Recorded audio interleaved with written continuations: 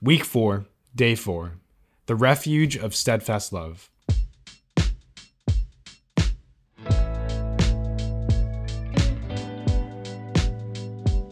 This is Ryan G. I'm the middle school pastor at Three Crosses Church. And today we're reading from Psalm 61 through Psalm 67. Psalm 62, 1 through 2. Yes, my soul, find rest in God. My hope comes from him. Truly, he is my rock and my salvation. He is my fortress. I will not be shaken. My salvation and my honor depend on God. He is my mighty rock, my refuge. Trust in him at all times. You people, pour out your hearts to him, for God is our refuge. Similar to Book 1, we discover that David's immediate reaction in distress is to seek God's presence in his dwelling place.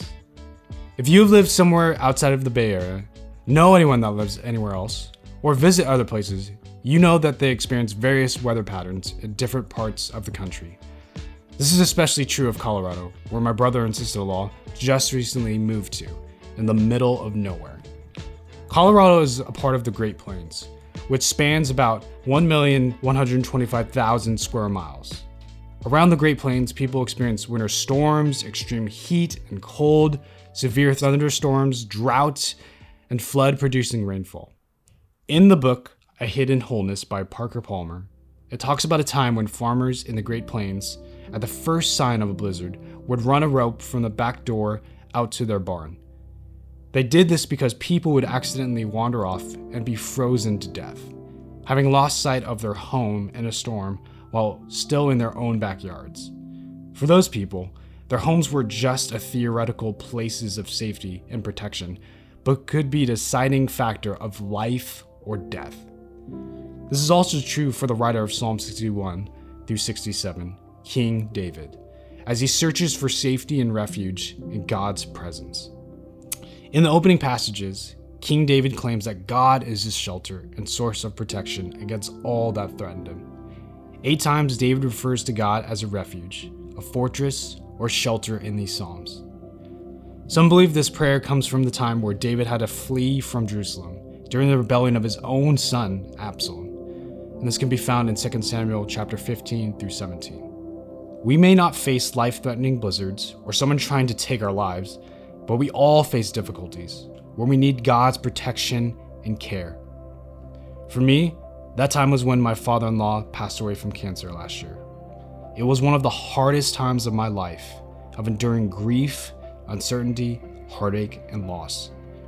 When we go through extreme blizzards or difficulties, we can feel lost in the whiteout of despair and pain.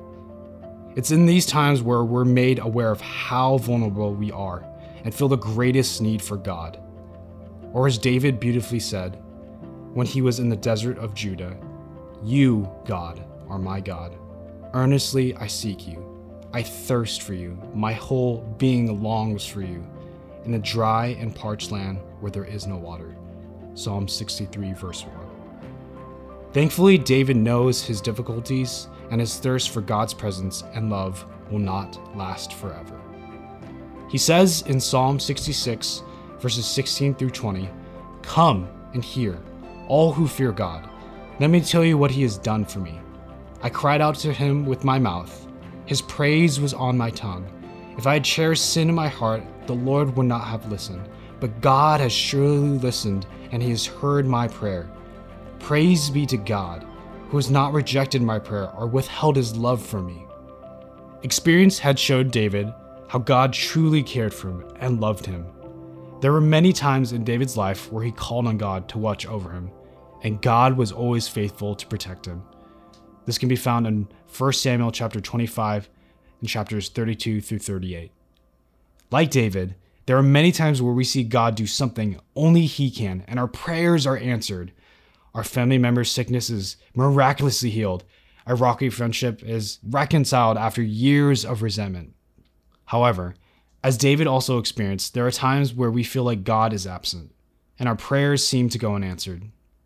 A parent unexpectedly dies, losing a job after investing years of money, time, and energy. No matter the circumstances, whether it be waiting, difficulty, or blessing, David has to remind himself how God has delivered him before and that he will somehow do it again. David has to remember God's presence. We also need this reminder. Through prayer, scripture, and expressing our honesty to people and to God, we can gain a bigger perspective than our current circumstance. This remembering of God's presence and goodness can help bring into our lives a sense of gratitude and praise.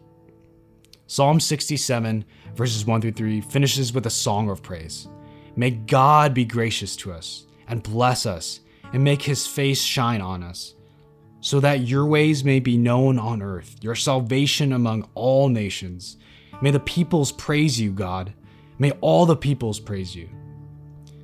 Though David questioned where God was when he felt hardships, he constantly reminds himself that God is with him. God also answers him and reminds David of the assurance of his faithfulness and goodness to his people. May we remember that God is our shelter, a place of rest, and a reset to face our troubles. That when we recall God's past faithfulness in the midst of difficulties, it is possible to have gratitude and praise the one who saves us. By the stories and the experience of David, and hopefully in our own lives, we can tell others about God's goodness. His faithfulness is worth remembering and praising in the waiting, difficulty, and blessing. Here's a question for you. What comes to your mind when you think of God as a shelter, a place to rest and reset to face your troubles? This week, share some things that you can recall about God's past faithfulness and that you can carry in the midst of difficulties.